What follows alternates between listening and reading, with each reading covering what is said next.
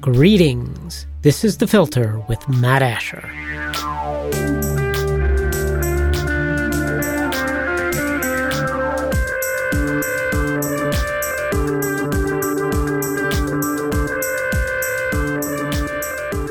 My guest today is Jeff Deist. Jeff is president of the Mises Institute, where he serves as a writer, public speaker, and advocate for property, markets, and civil society.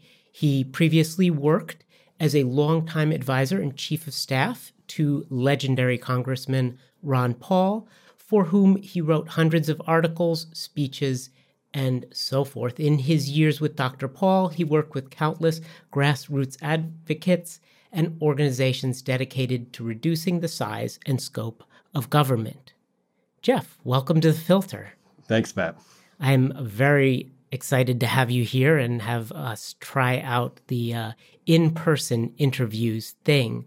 Maybe you could start us off by telling us, the listeners, a little bit about your work at Mises, in particular, what you're focused on right now.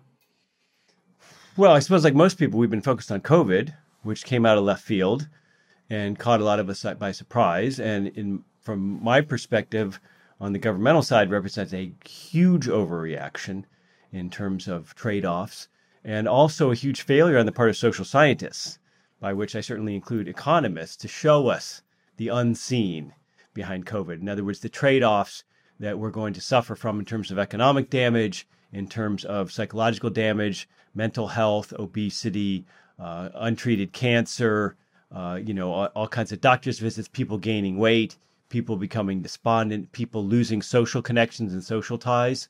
To me, that's the job of a social scientist, is to help us see and understand the unseen that's not necessarily right in front of our eyes in terms of data.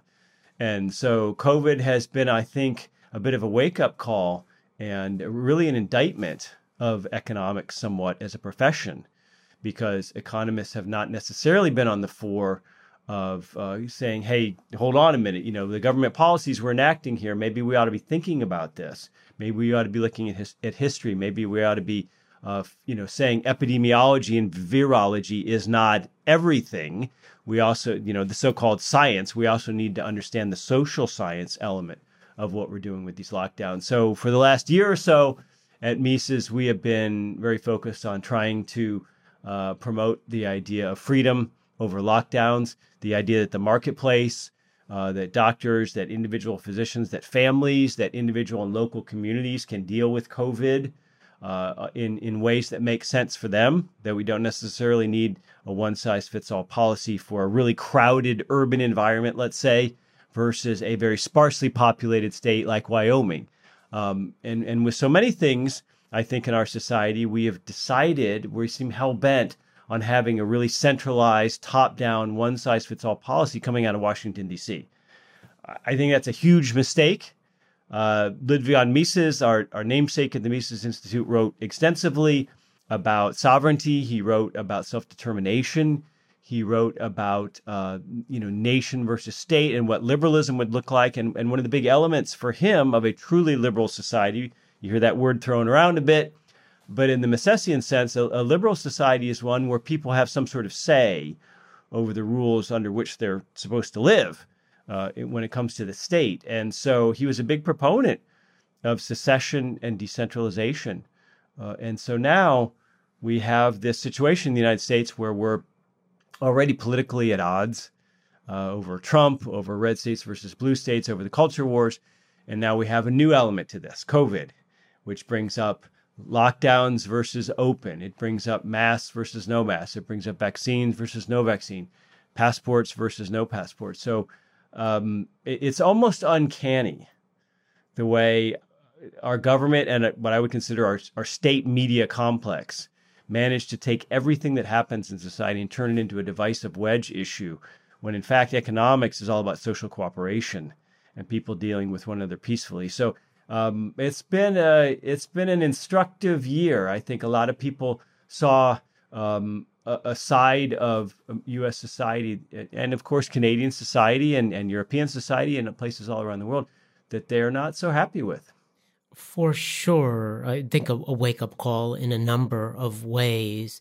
And you got into the ways in which we're now basically two societies already. I want to talk more about that. But before I want to get back to that idea of the focus and that idea that at the beginning of this, it was almost as if the only thing one could focus on was COVID. That was the most striking thing to me about the early days of the pandemic and of the media about the pandemic, was that there was no other topic. There was no other thing one could think about, one could consider. It was an astounding narrowing. It was almost as if all of society had been put into a fight or flight mode, some kind of really heavily cortisol injected and adrenalinized moment where it was hard to think past days or weeks or whatever, and everybody seemed to be intently focused on that one thing.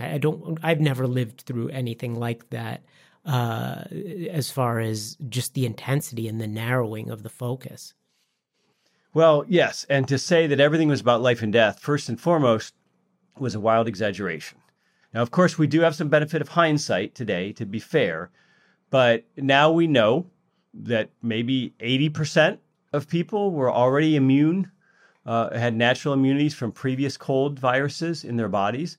And among that 20%, the people who were greatly at risk were overwhelmingly populated within people over 60, over 70, over 80, and also people who have obesity problems. So given that, the idea that this was a life or death moment for the United States, we had to shut everything down, that we had to focus solely on supposedly humanitarian or health concerns and forget the rest because of the gravity of the situation, I think was untrue then. It's certainly untrue now. But you can understand what's happening here, which is that we have, I think, fallen into the trap of looking at, well, that's mere economics. Forget the economy. The economy doesn't matter if we're all dead or if we're all sick. We have to be worried about people's health first and foremost. So what this implies is that you can somehow separate the two, right? That, there's no universe where a poorer society is a healthier society. We know this beyond any shadow of the doubt, that more prosperous societies have better health outcomes in terms of longevity, in terms of disease, in terms of, deaths at birth, in terms of quality of life. I mean, this is just, there's no question about this. As societies get poorer, their healthcare generally deteriorates as well. So first and foremost, if you want to create a healthier society, locking down the economy strikes me as a bad idea and an exaggeration, to put it mildly. But I think this is really part of the left's overall project, which is to treat economics as a phony or made up science, to dismiss economics and to say, well, there aren't any real laws of economics. Economies can basically be commanded by legislative fiat. We can just sort of create the outcomes we want. We can do it through monetary policy, through fiscal policy, through regulatory policy. And I think this is a gigantic error. I think this is a form of hubris, free lunchism, which really defies almost belief. And the idea that there's not economic laws, that we can, for example, raise wages forever, that we can give people UBI to sit at home and that incentive won't matter. They'll still want to come back to work just as strongly. All these things which we might consider economic theorems or economic laws. A lot of people on the left just don't buy it. I mean, I think we need to be accurate about this. Now, there's certainly some bad economics on the right. There's some terrible economics on the right. But this idea that economics isn't real, that it's just this sort of made up profession that's mostly designed to provide intellectual cover, a sort of pseudo discipline to excuse property and rich fat cats, like the guy in the Monopoly game or something like that. That's not true, but the perception, that perception, I think, represents a huge advancement of left ideology. As we're now in the 21st century, we tend to think, oh my gosh, there's been, what some people disparagingly call a neoliberal triumph. That now pretty much everybody, unless you're maybe Bernie or AOC, but even Bono from U2 says, well, markets work, and we ought to have markets in Africa because that'll actually do better in terms of helping the African people come up out of poverty, increase their standard of living, than charity, right? So even like a Bono will say that, and maybe a Hillary Clinton would say that, right? Maybe a John Podesta would say that. So we think, well, okay, so neoliberalism has now triumphed, and that represents some kind of social democracy with a strong social safety net, and a lot of anti-racism focus, a lot of LGBT focus, a lot of feminism focus, but at least a grudging acceptance of markets and their ability to create prosperity. Maybe their excesses need to be regulated, but for the most part, capitalism has won the day. And now the Soviet Union is gone, and look at Singapore and Dubai and these kinds of places like that. Well, fast forward to the 21st century, and we find that that's very much in question.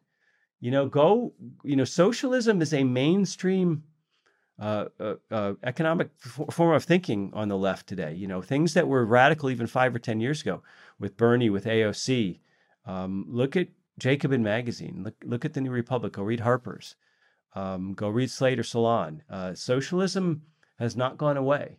And I think the Great Reset talk that has surrounded COVID has given the left an opportunity to really push that narrative. I think certainly what hasn't gone away is big government.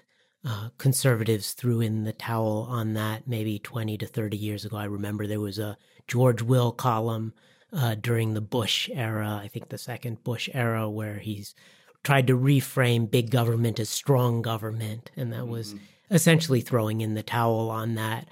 I see a thread running through both the left and the right, though maybe more so on the left economically, that is a feeling that trade-offs don't exist or don't matter.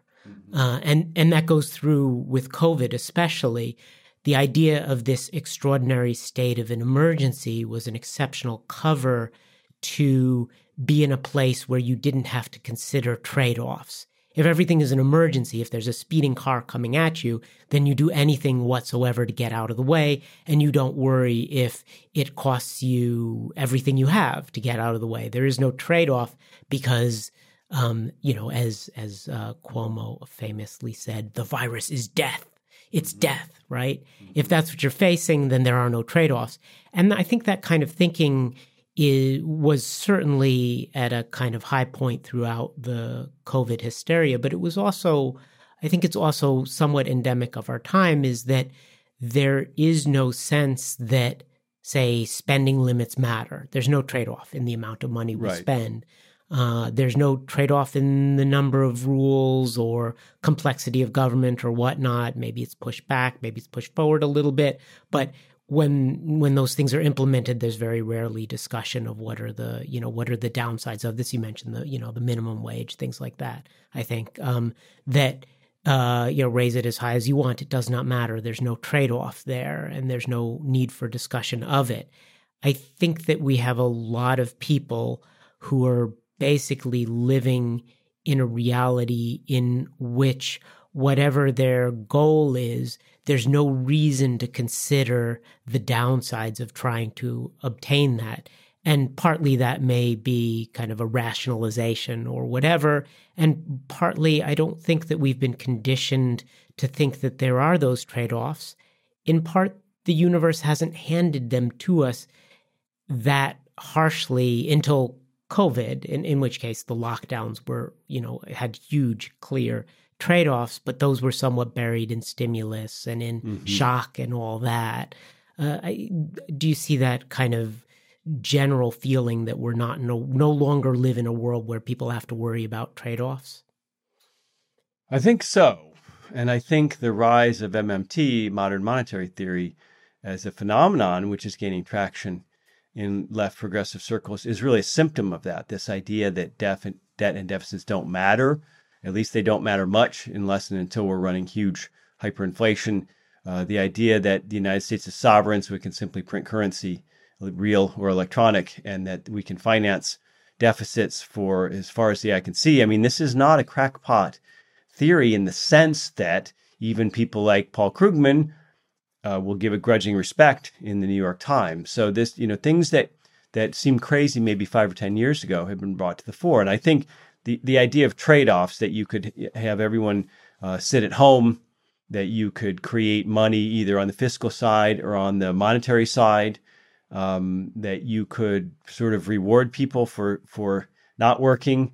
That comes with a price. And I think increasingly a lot of Americans just don't believe there's a price. They think economics is something that can be commanded. And so, we bring up minimum wage, but you could also bring up the capital gains tax hike that Joe Biden is proposing to take long-term capital gains from about 20% now to, for people with enough money, up over 40%. So when you double that, there are trade-offs. But I think a lot of folks on the left would say, well, what's the trade-off? Yeah, the rich guy has to pay more, so he's unhappy. He has a trade-off, but the rest of us don't have any trade-off whatsoever. We just benefit because government gets more money in its coffers, and then they spend that on us. And so there's no trade-off for me. Well, the only way you could think this is if you have simply given up on the idea that a prosperous society results from production, not consumption. And production is the result of profit and capital savings and capital accumulation poured into more productive mechanisms within the economy. And so everyone used to understand this sort of simple fact. But if you don't believe that, if you don't believe that capital accumulation is required and capital investment is required to drive a healthy economy, if you simply reject that almost as a political matter, but also I would say as a matter of faith, I mean, that's a faith-based, that's a religious belief. Then you don't see a trade-off in doubling the capital gains tax rate. At some point you have to say, Matt, Jeff, what's the answer to dealing with people who believe this sort of thing? I mean, is it to give them another economics treatise? Is it to hand them a 900-page copy of Human Action? Certainly some of them, but not very many. I mean, we're in a situation now where the education system and the political system and what I would consider a very complicit media have made people believe things which are crazy and untrue. And that's where we are. I think we ought to be honest with ourselves. I think we are very much in a moment of magical thinking right now. I think that is ruling our world. We're ruled by a combination of magical thinking and mob rule at the moment, whether that is literally mobs in the streets or a kind of woke mob online, keyboard warriors. And that kind of mob action is very rarely influenced by logic or reason.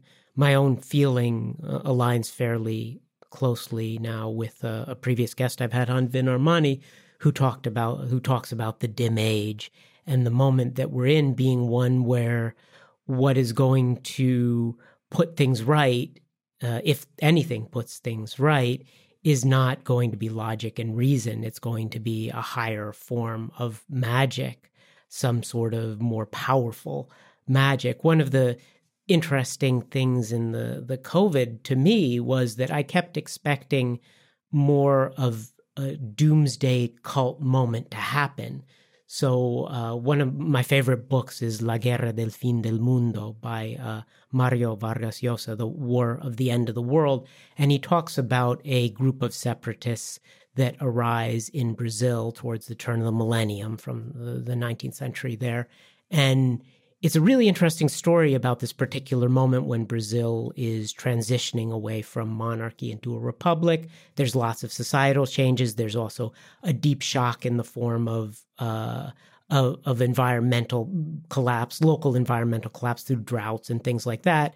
And then there's this preacher wandering around the desert, basically who ends up doing a doomsday cult in the end, is what it turns out to be.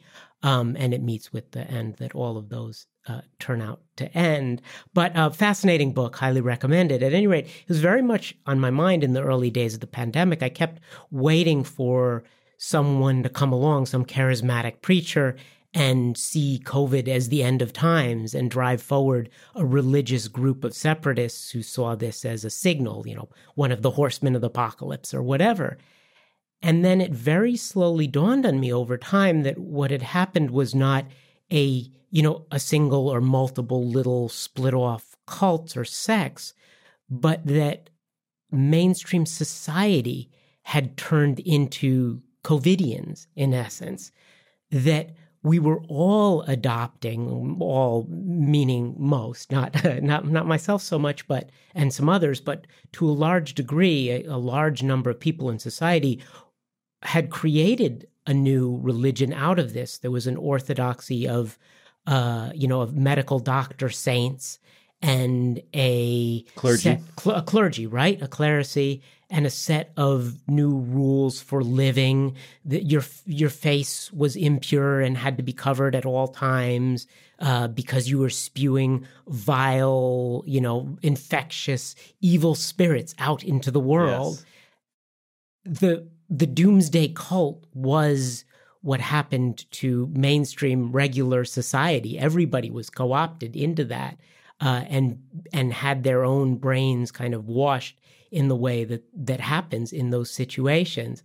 And it's just startling to me. And it took a long time to realize that, because you always think of these kinds of extremist movements as being a small fringe that goes off, in the case of that book, is wandering through the desert and comes together as a small tribe and goes off and lives in some, at the Bellomonte, in that case, some little hill. But in this case, it was all of us. Yeah. Though that's, I think, an interesting thought. And, there was scripture involved in that. And so, by definition, the cult is the movement which cannot be challenged or questioned.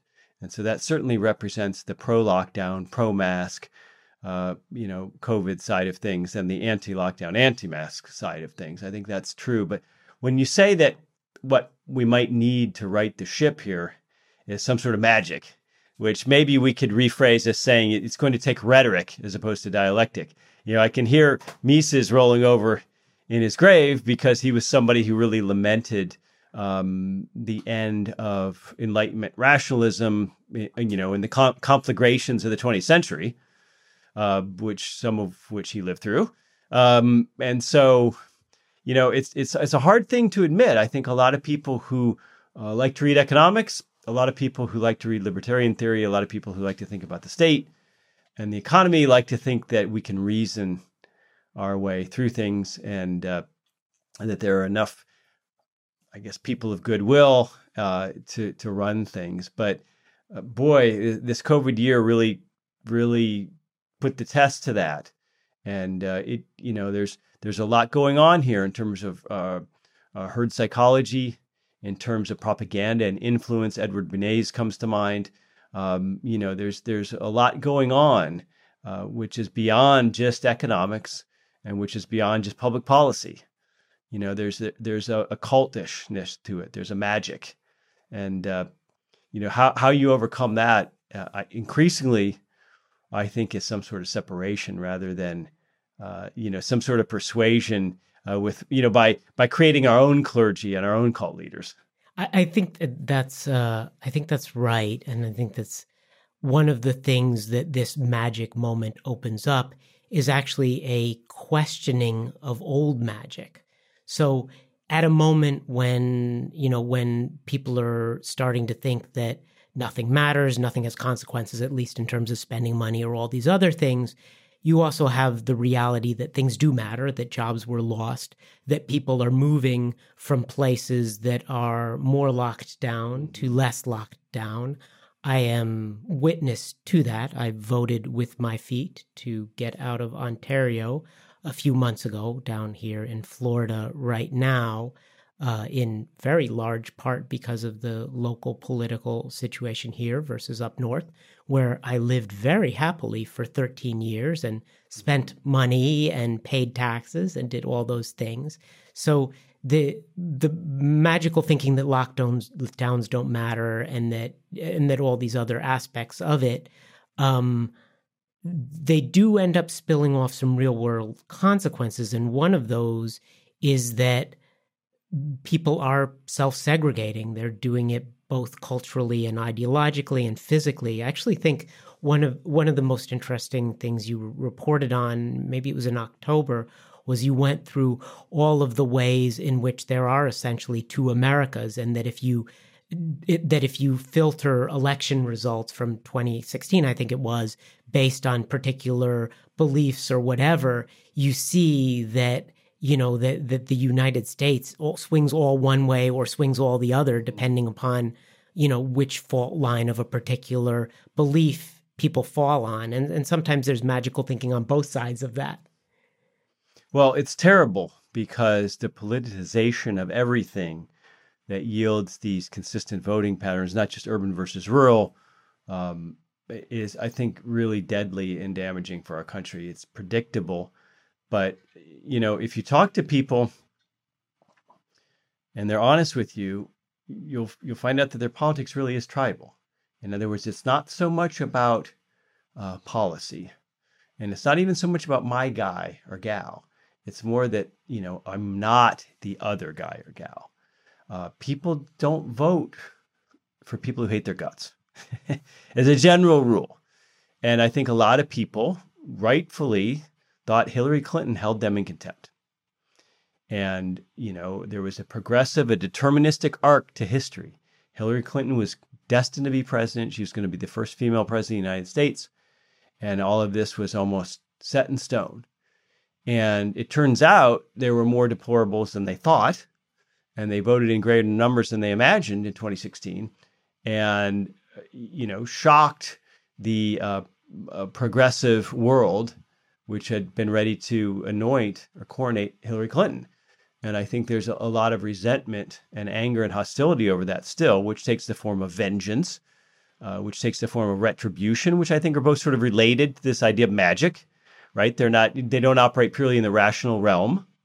These are emotional constructs, emotional impulses that people have. And there was a desire to hurt people. I mean, that's really what politics is at the end of the day. It's a lesser form of warfare. It's a form of a lesser form of violence in the sense that you want to vanquish people. It's a zero-sum game, right? You get Hillary Clinton or you get Donald Trump. And either way, there's an enormous percentage of the population, maybe 40% either way, who feels they're living in some sort of occupied territory, right? As silly as that might be in terms of, presidents don't really matter that much and they don't have that much influence over our day-to-day life. They have some, certainly. And so this division and the idea of magic thinking, I think, are heavily related. But we have to, I think, rather than trying to conquer the political world, I think we have to look at the cracks, where entrepreneurship and economics flourish, and say, what can we do on our, personally, individually, to make for a world that is more rational, a world that is more based on voluntary choice. And that's not the political world. It just isn't. Should I spend all of my time trying to get, a certain person elected president in 2024?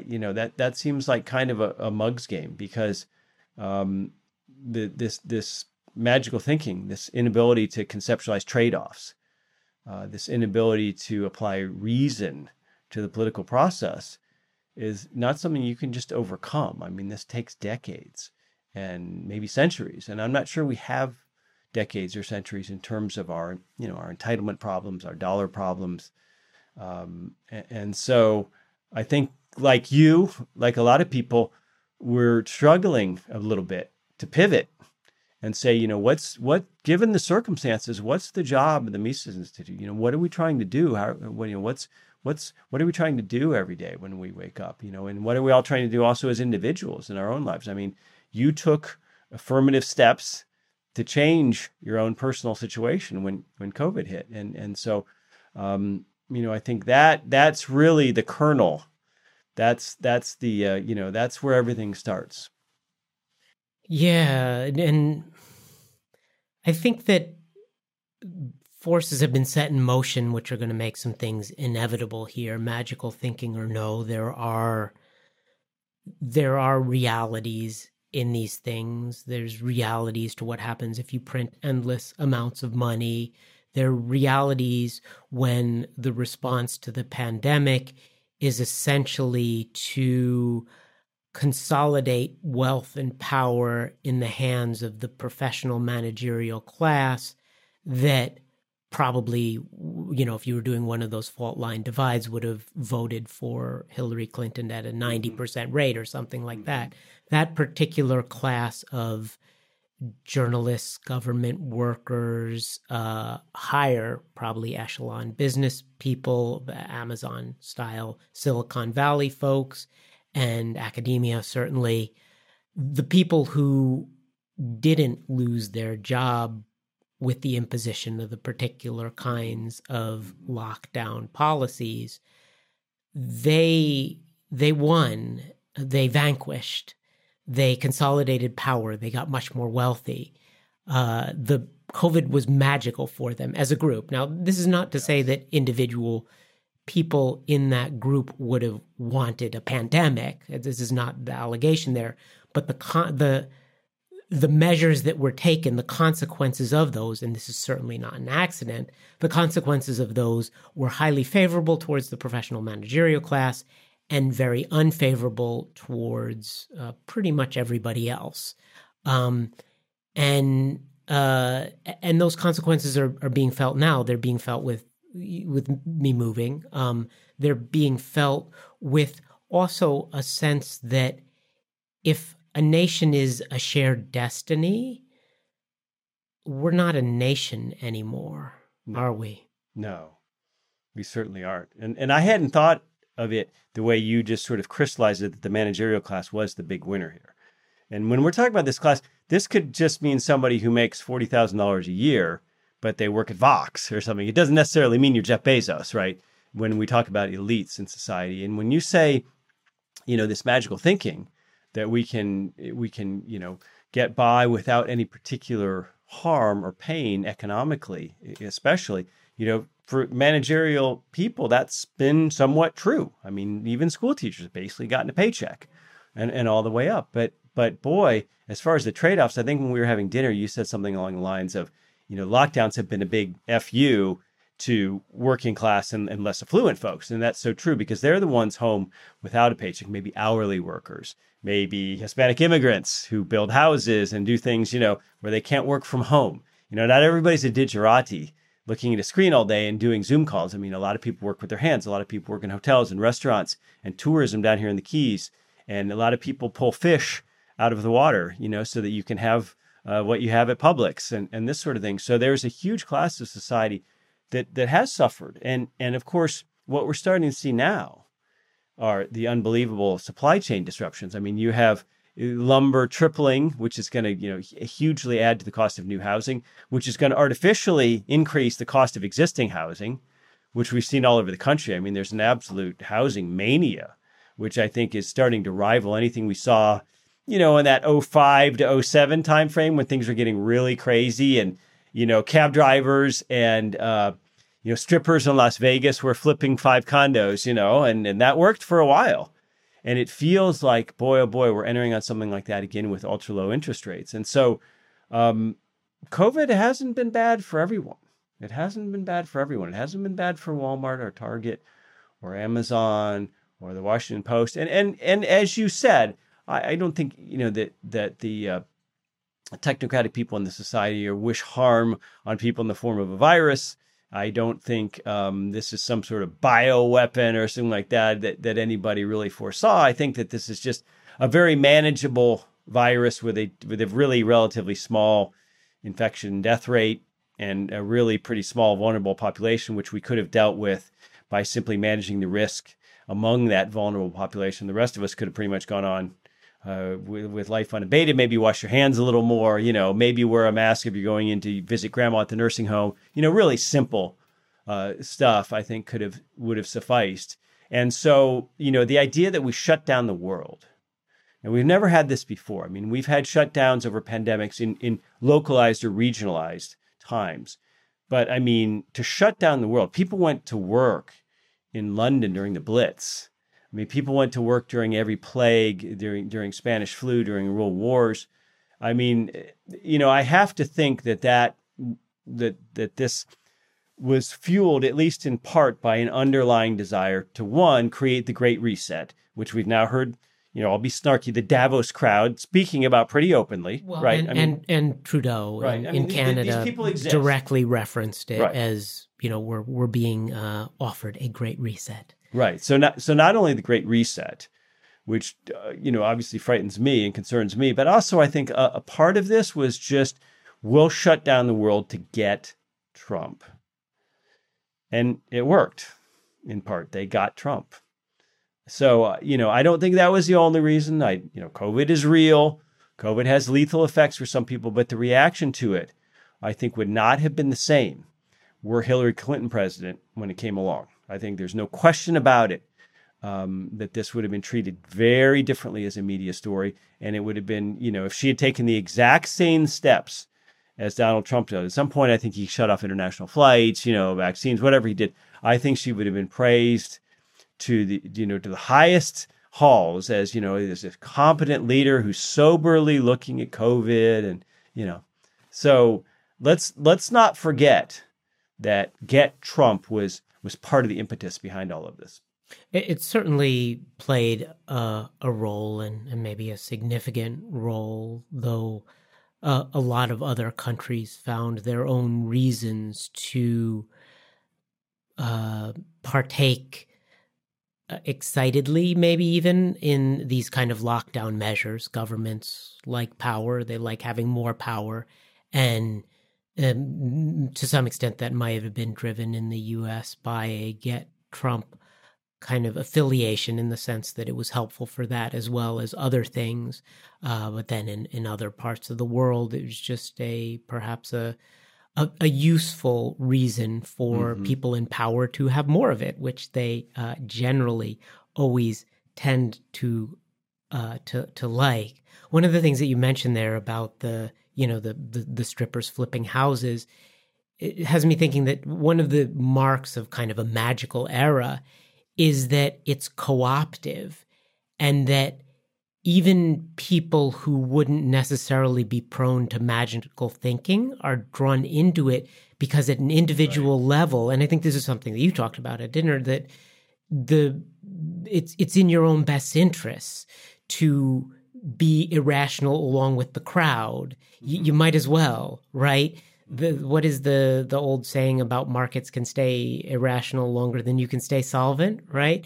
In situations like that, where everybody is thinking magically, your best rational choice may be to go along with that. Your best choice may be to quit that stripping job and go flip houses. That's what society is saying with economic incentives. I think you've done actually some work, if I'm right, on the ways in which economic structures and the economic incentives that we've created have broken the link between underlying value and useful work, say. Yeah, it's an incredible story and an untold story in terms of journalism or social science. What, especially from my perspective, monetary policy has done to sort of shift the sands underneath our feet, so we don't really know what we're standing on. We don't really know what the foundation consists of. We don't really know the actual proper price or value of anything in society, in my opinion, as a result of what the Fed has done. That's a little bit complicated. There's some layers to that, right? It's not necessarily the easiest thing to explain in sound bites, and it's certainly not something I understand fully. And I would argue that actual, PhD monetary economists don't understand fully. And what really helped me was reading The Great Deformation by David Stockman, which is, I think, a brilliant book. And so one of the things he points out in that book is that the federal funds rate, and that used to be before they were flush with reserves from quantitative easing after the crash of '07, but it used to be the overnight rate at which banks lent money to each other to cover their capital requirements and their reserve requirements. So now they don't really have to do that, and the Fed funds rate kept going down and down and down, and so it's effectively, at some point they started paying them interest on those excess reserves they held, and so it was a quarter point, and so at some point, banks said, well, it's just better to keep our reserves parked because we're actually getting paid interest, and so this idea of banks lending and borrowing to each other became less important. But Stockman's point is that there's sort of a price, a cost of money, which is certainly linked to the federal funds rate in the United States, which is not set by the Fed, but it's targeted. They use the term targeted because they can't control it one-to-one. Banks have something to do with it. But basically, you take that number, which is now effectively negative. I mean, when you think of real terms in inflation, And you say you add a couple points to that, and that's the rate at which prime borrowers, the prime rate borrowers borrow from each other. Add a couple more points, and that's where subprime borrowers would be. I mean, this signal of a really low interest rate just cascades throughout society in so many ways. I mean, it's just, we don't know how much value the stripper created by flipping those houses because the numbers are funny, right? And in a way, let's just say the stripper's a she. I guess there's male strippers, but in a way, she was acting rationally, given the signals, the magical signals that the Fed was sending out. And at some point that filtered down to her local bank, let's say, in Las Vegas. And in many ways, she was acting perfectly rational, giving the signals and the ability to borrow without a lot of documentation, without a lot of income verification. They used to call them liar loans. If you've seen The Big Short. Yeah, there was also the great term ninja loans. Right. No income, no job, right? Right. Just ask. Yeah. And so, while the system underneath might be irrational, she was acting rationally. And we see this throughout society now. We have, especially since 07, 08, but with COVID in 2020, we have so much new money and credit creation, both on the fiscal side, directly giving people money and giving industries money. Most of the money went to industries. The CARES Act and all those trillions of dollars. Let's not forget that most of that went to private industry, not to individuals getting their $1,200 or whatever they got. And so when you create a lot of new money and credit, both on the monetary and fiscal side, it's like squeezing a balloon. Where does it all go? Well, after 07 and 08, a lot of it just sort of stayed parked in bank reserves, and we didn't see a lot of consumer inflation. And looking back, that makes more sense to us that it didn't all pour into the general economy. But at the time, it wasn't so clear what was going to happen with that. And so Austrians have been criticized a lot for saying that would create hyperinflation, and it didn't. But it did create a drastic form of inflation in certain asset classes, in equities, in housing, in places like Key West, Florida, and in Manhattan, and in San Francisco, and in Toronto, and in Vancouver. A lot of money flowed into things other than just consumer goods. Now, there's a supply and demand element to that, of course, but this idea that inflation didn't happen isn't true. And so when we have sort of funny money at the bottom of it, in other words, money that's not provided by the market, as Hayek called for, and an interest rate, the cost of money, which is not provided by the market, it becomes very hard for us to understand what things cost or what they value or what they're worth. Because, for example, so much money went into stocks. So stock prices went up and up and up and up. But does that mean that the underlying company, let's say it's Amazon, or look at the FANG stocks, were they really getting that much better? They weren't necessarily getting more profitable. They weren't necessarily paying dividends. They weren't necessarily entering new markets. They weren't necessarily radically increasing their top line growth. I mean, in other words, what was it that caused their stock to go up? Well, to an extent, it was funny money at the bottom. And so when that funny money flows throughout the culture, when it goes into venture capital, when it goes into private equity, when it goes into hedge funds, a lot of stuff begins to look good on paper. A lot of businesses, we call this malinvestment in the economics world. And so, we had this discussion earlier. Maybe some brilliant young kid in Silicon Valley comes up with a widget or an app, and he builds a company. It's just 7 or 8 guys. It's kind of like a Minecraft story. And, 5 years later, they sell that app to some big company or some big private equity firm for $50 million. And you look at this young guy and you say, wow, the company you started is worth $50 million. So you created $50 million worth of value for society, at least as judged by the buyer of your company. Well, maybe, but maybe in a world of rational money and rational interest rates, which I would define as market driven, maybe he would have only sold it for $20 million. Right? It's very hard to understand what anything costs and what anything's worth when we have the basis of money itself being commanded and controlled by what we might call a Politburo of monetary central planners. And so half of every transaction is in no way, shape, or form free market. You go buy a Honda Accord. Okay, yes, that car's been through a lot of regulatory and safety stuff. Honda's paid taxes. Honda's had to pay a minimum wage. Honda's had to have certain workplace safety. Okay, yes, there's a government overlay to what Honda does to produce a Honda Accord. But we can view that as a market good in large part. Okay, but what's a Honda Accord? $38,000, something like that? The money you're giving the good folks at Honda in exchange for that is in no way, shape, or form a market phenomena. So what's Honda getting? Well, in my opinion, at least in 2021, they're getting a rapidly depreciating $38,000, and they better do something with it quick. And let's imagine that Honda's smart enough to bake in a little bit of a premium for that risk and uncertainty on the currency they're getting. Mm-hmm. Can't know that, but I assume that. It's a really screwy situation when you think of it in that term, that half of every transaction, the money you, or at least as an American, are giving for the good or service on the other side, you can examine the quality of that good or service. But where's the examination of the quality of the money being exchanged? Pretty amazing to think about. It's really interesting how much we're playing around with money as if it's almost a toy or a fake now. I see that a lot. There is the story that you told that about the effects of low interest rates and the Fed's manipulations on the market, on the way that people react, and the diminution of the dollar as a reliable signal of something, of cost as a reliable signal of something. There's also a story that has to do with technology, in that technology allows things to scale very quickly, very rapidly, to go global. It makes a lot of marketplaces global that were not previously global, which creates more winner-take-all dynamics, which creates a much more skewed distribution. You've gone from a world where a local musician, we're at a place where there's a local musician performing. It's completely local. They're there. They may not be getting a lot of money, but they're getting some money. To a world where I can pull up on my computer right now any song by anybody that's ever been digitally encoded, which is to say, just about anything of the last 50 years of note.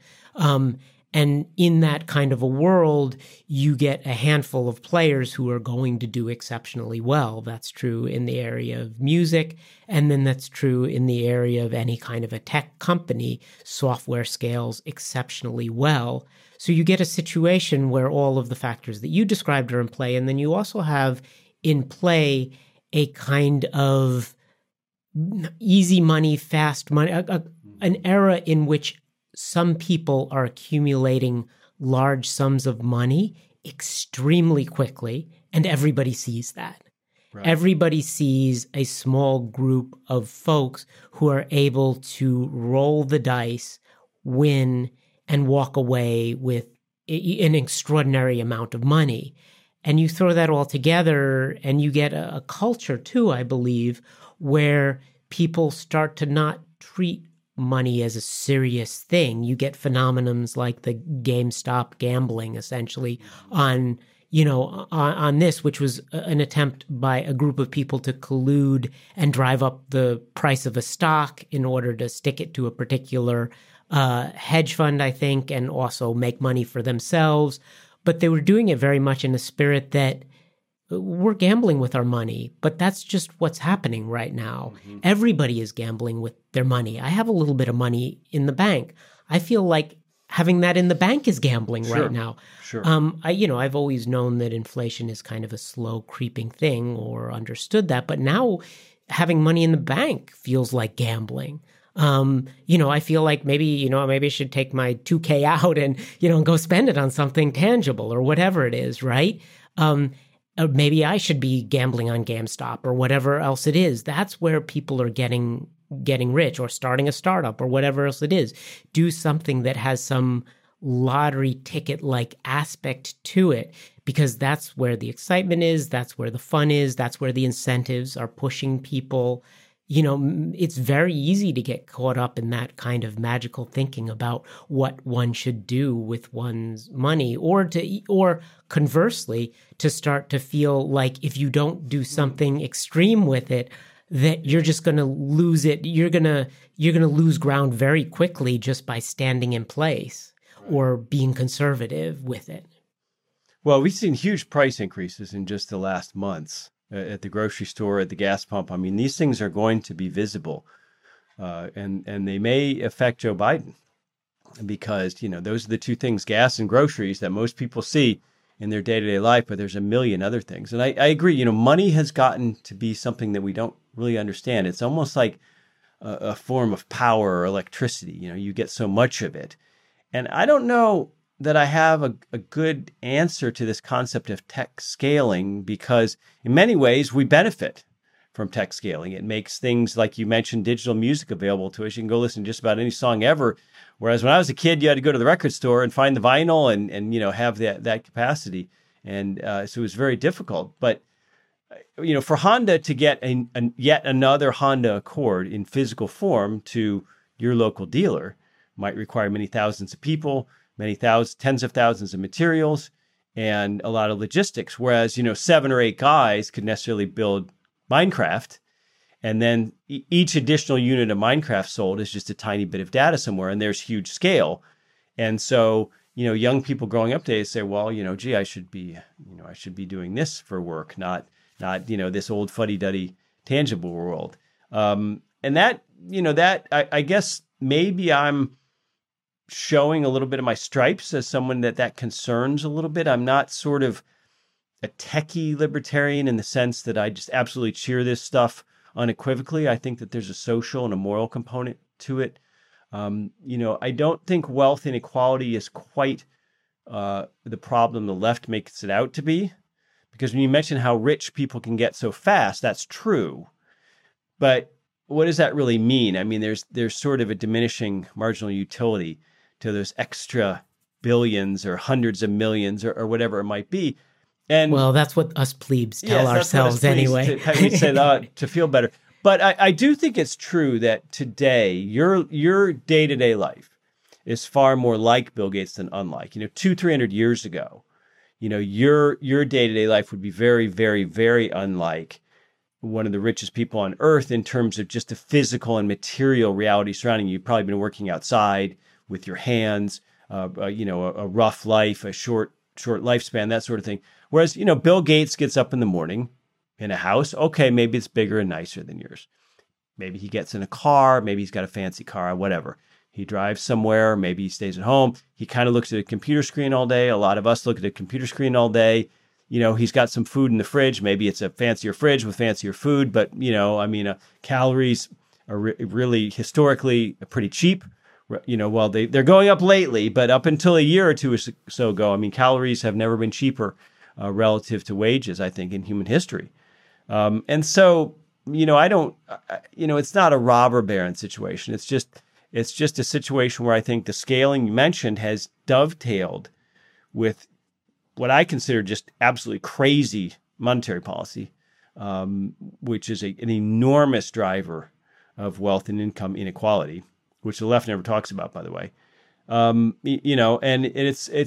it all comes together in ways that can be unpredictable. It's hard to say. I think it's above my pay grade. But the way that this filters throughout society, including culturally, Guido Hülsmann, the German economist, has written about the cultural consequences of fiat money. They make us, have higher time preference. We want stuff now. If you're getting less than 1% on some sort of simple, safe savings account, a CD or a money market mutual fund or something, you say when everybody feels like they have to chase something.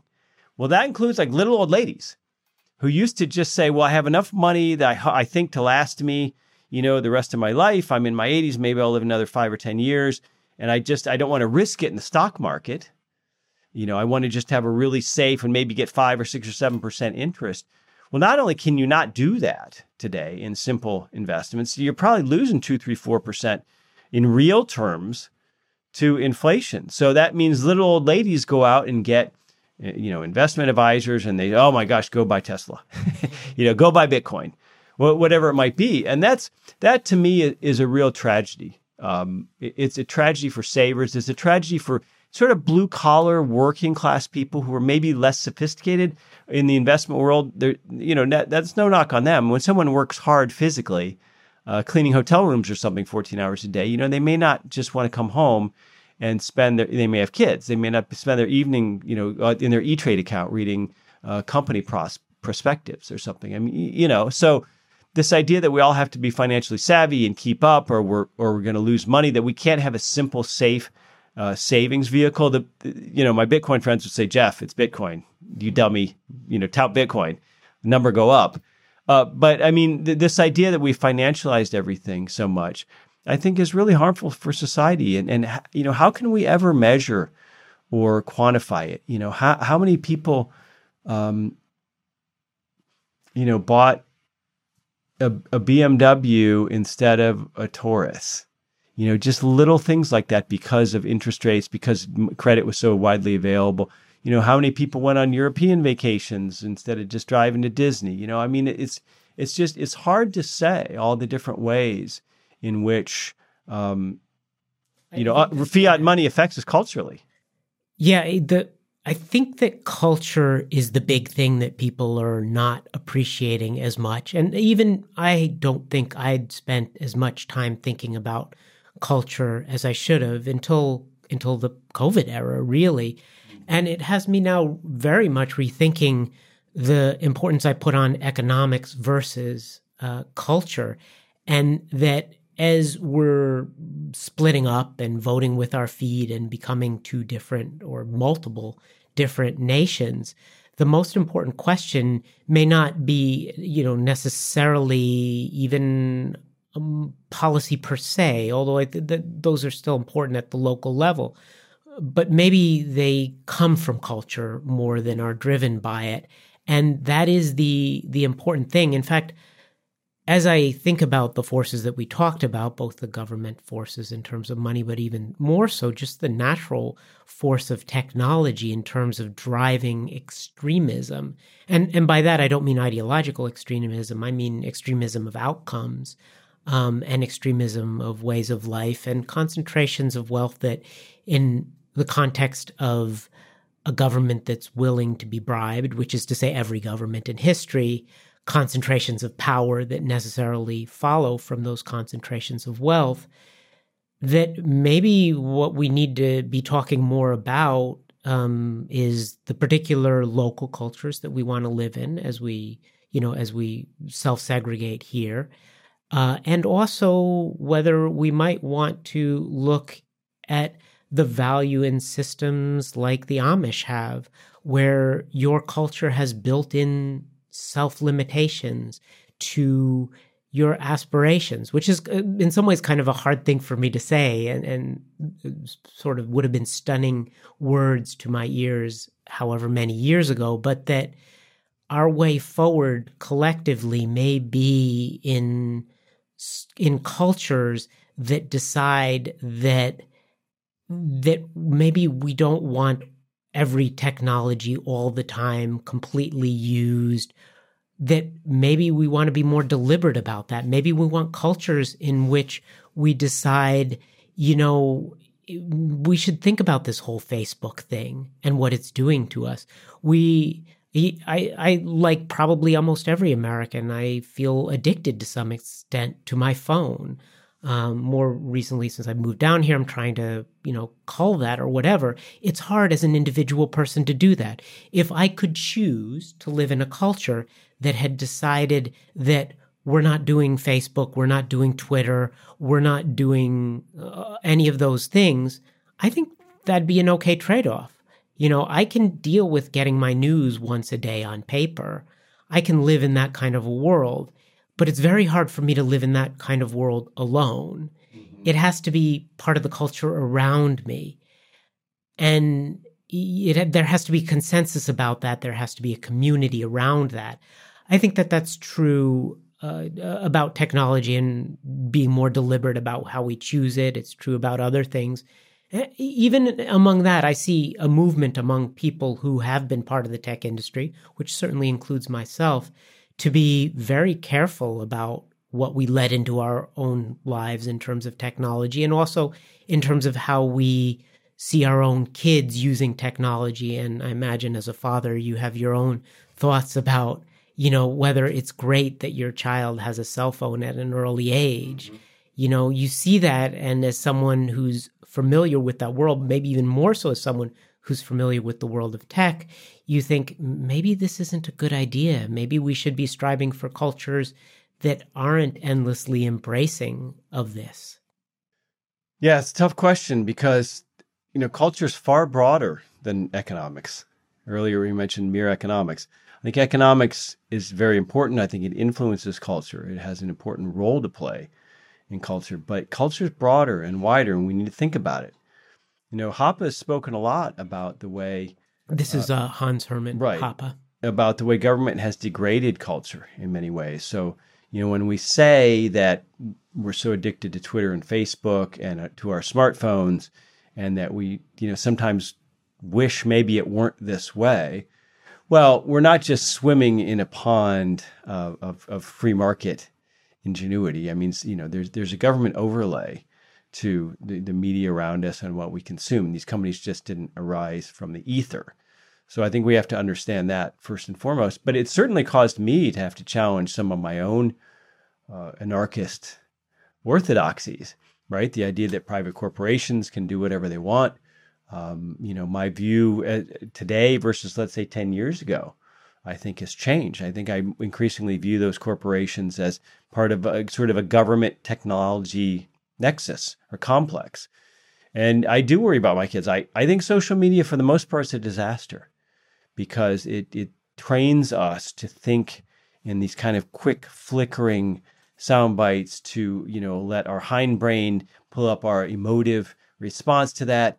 And in many ways, rather than giving us lots of new information to consider and to become more thoughtful people, it's probably making us just dig in more to our existing worldview, because now we can sort of curate exactly what we see and don't see, and we can live in an echo chamber and hear things all day long that comport with our particular perspective, and then we can sit there and sort of attack or lament or laugh at the other perspective. So, far from creating understanding among people, I think social media is serving to divide us further. I think a lot of people would agree to that.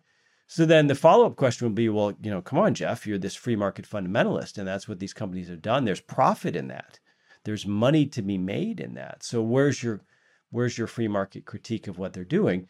And I think the answer to that is that we have to understand value more broadly. I mean, there's culture, there's our kids' well-being, there's all kinds of things we value, or at least ought to value, more than just pecuniary or economic benefits to things, right? I mean, if you said to one of us, the two of us sitting here, that, rather than do what you do currently for a living, you could go up to Miami and sell crack cocaine and, quadruple your income. Okay? Let's say that happened to be true. I wouldn't do that. You wouldn't do that. I don't want to sell crack cocaine. I don't want to, have people ruin their lives using drugs. And a lot of people are going to do that, but they don't need me to help them with it, right? So I think we all understand implicitly that money isn't everything, that there are trade-offs. But those trade-offs are not just in the purely economic realm. They're in the ethical and moral and even spiritual realm for a lot of people.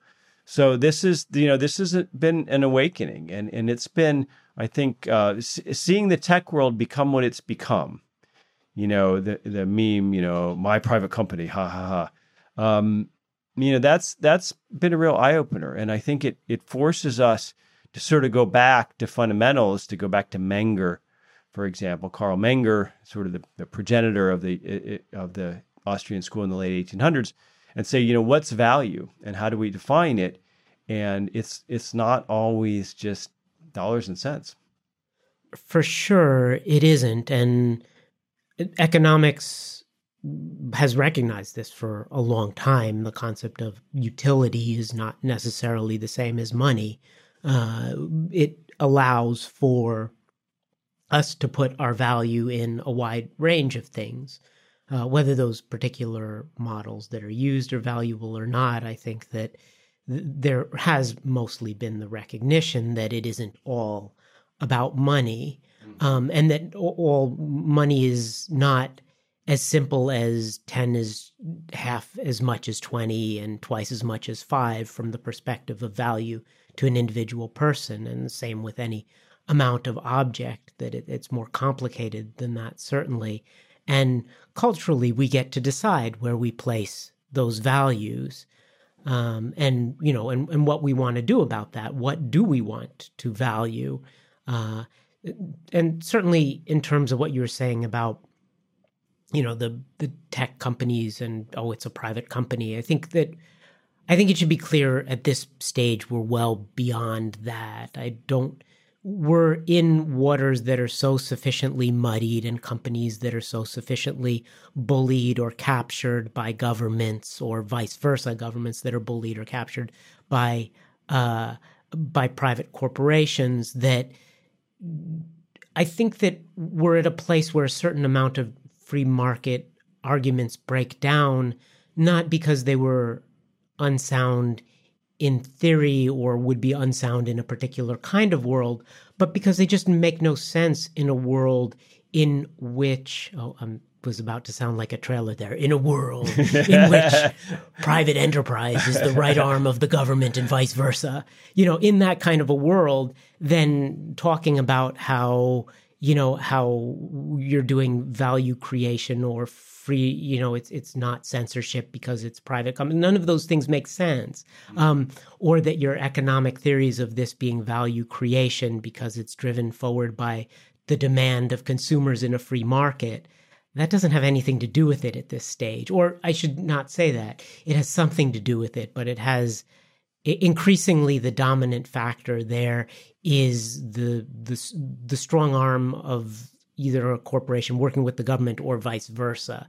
And so when those models have broken down because we're in a world, that kind of a world, then what's your next move? My opinion is then you have to go back to culture. Well, for one thing, you have to try to disentangle. Maybe you have to disentangle forcefully in the form of I don't have any faith in the government's actions through breaking up or those kind of things. I don't think that that's necessarily viable. But then it does get you to the question of, okay, you're now in this place where you have these two things tied at the hip. It's causing a lot of problems. You have cultures that are destructive that probably would have arisen even without the two hand in hand, like the increasing arms race and the addictiveness of our technology and phones. So then what's the next move? Is it purely cultural? Do you demand that you're going to try to get back to more of a free marketplace through what? Mm-hmm. It's not clear to me. Maybe you have some thoughts. Well, I guess the overriding question is, is there some sort of new technology? Is there some new driver in society which forces us to change economic principles? Right. That's a harsh question and a hard question. Now, I think the answer to that is no. I think that the principles we apply to subjective value and to value more generally and still apply. But I think we have to look at these tech companies as a sort of a new animal, something we haven't dealt with before. And as a result, I think we have to rethink how we approach them from a market perspective. I'm not sure that I figured out the answer to that.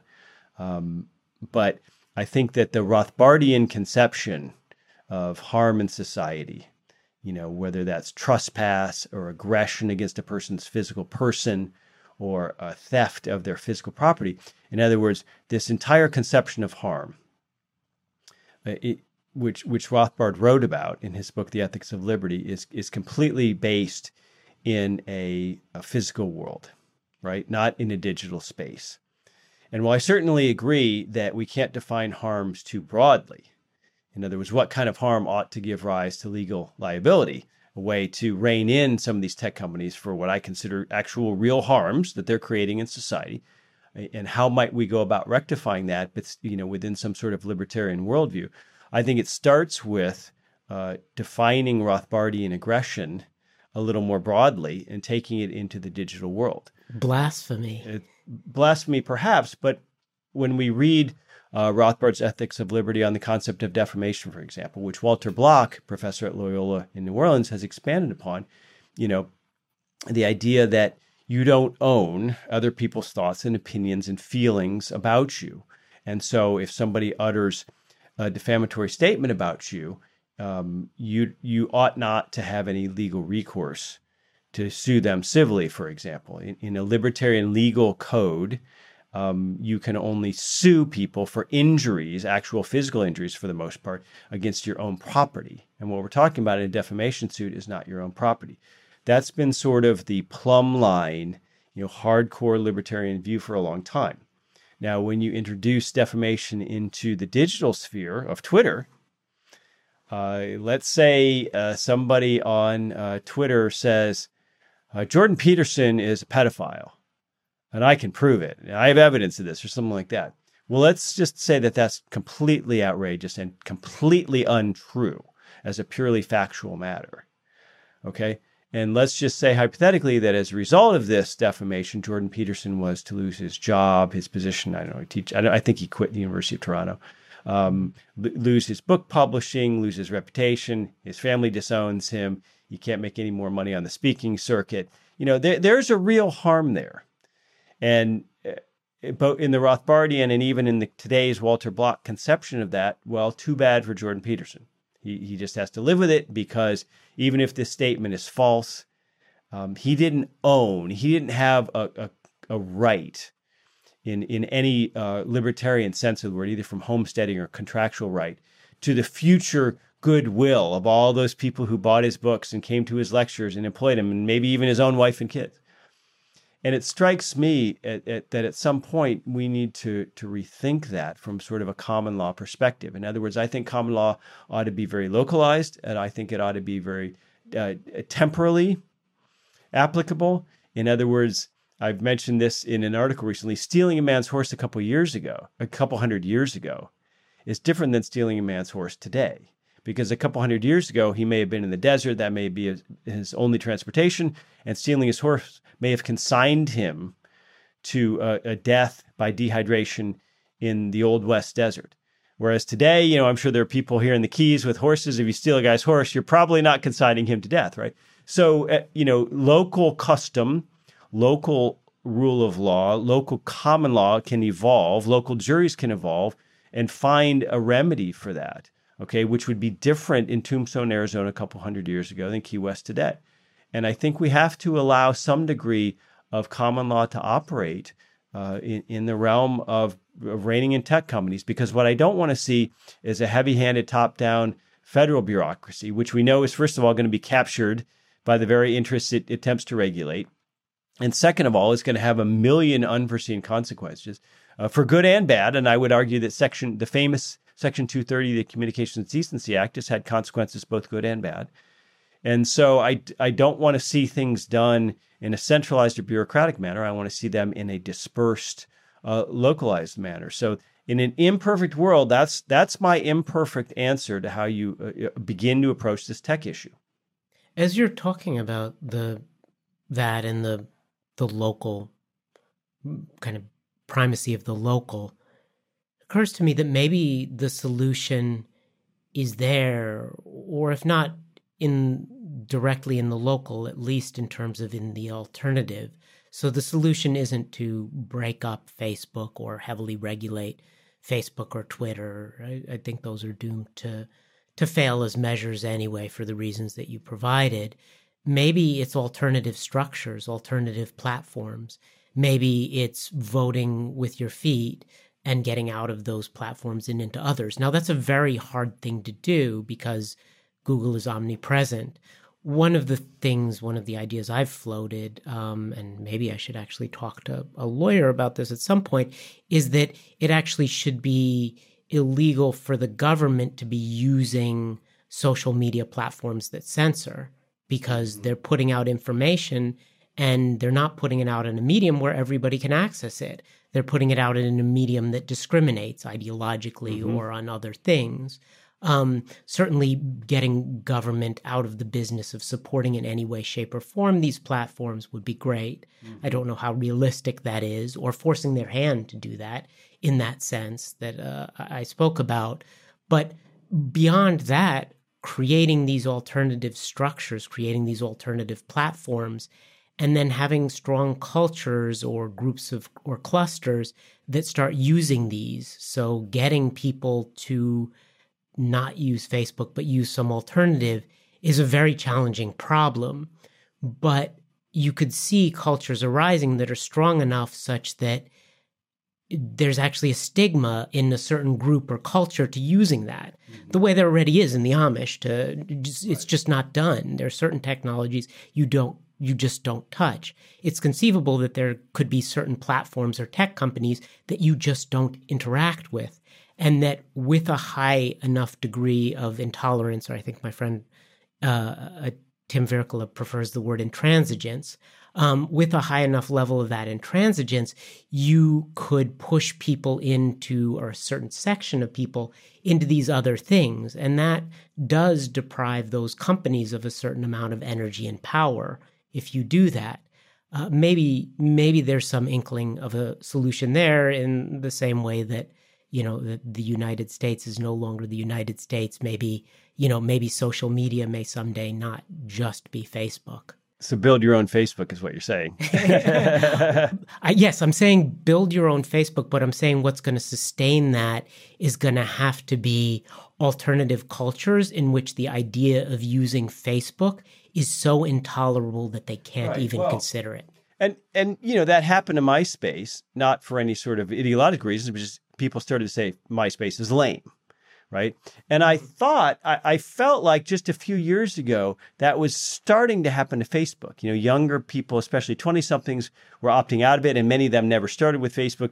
They were joking about boomers using Facebook to post pictures of their grandchildren and all that. But it feels like that's faded a bit, that Facebook is still the dominant, not text, but photo social platform. I mean, I'm not an Instagram person. Insta, of course, is owned by Facebook, so it's the same platform. Well, there you go. Yeah.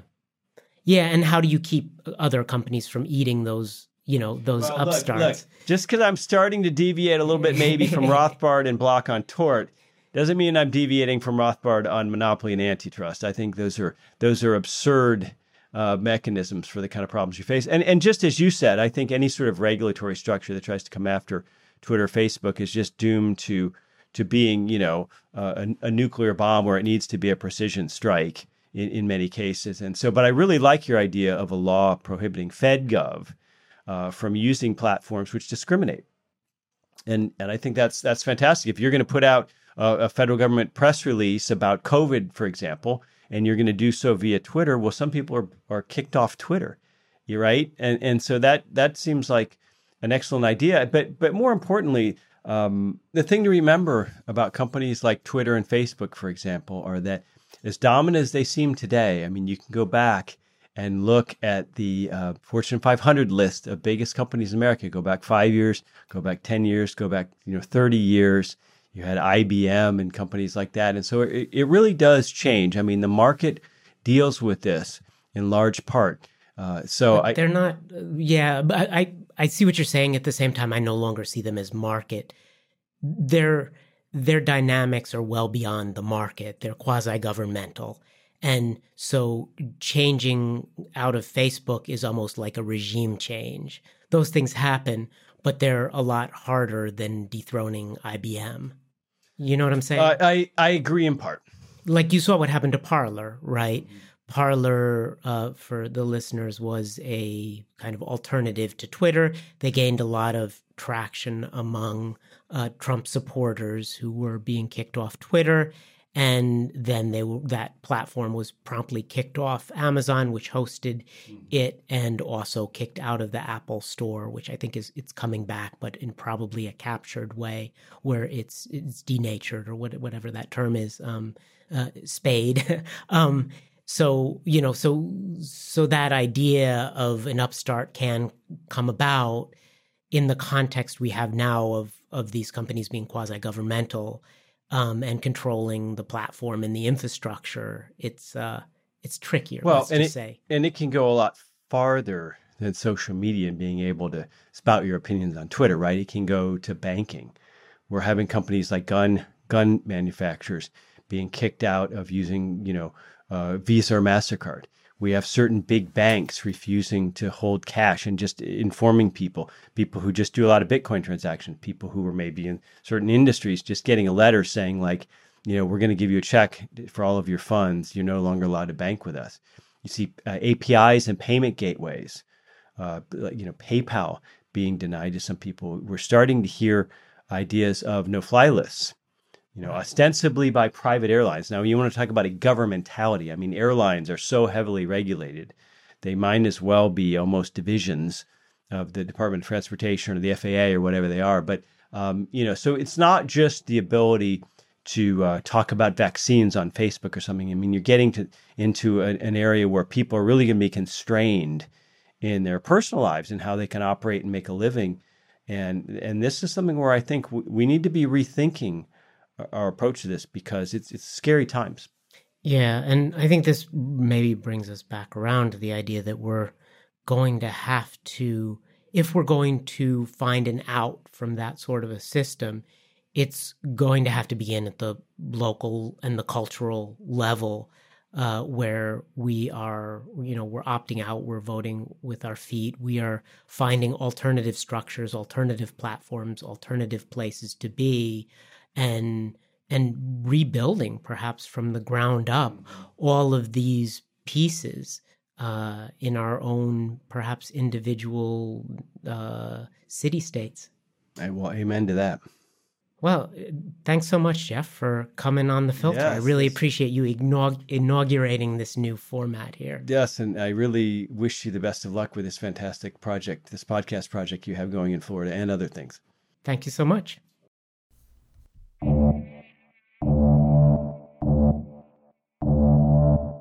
Thanks for listening to The Filter with Matt Asher. You can find show notes at thefilter.org or follow user Matt Asher on the socials.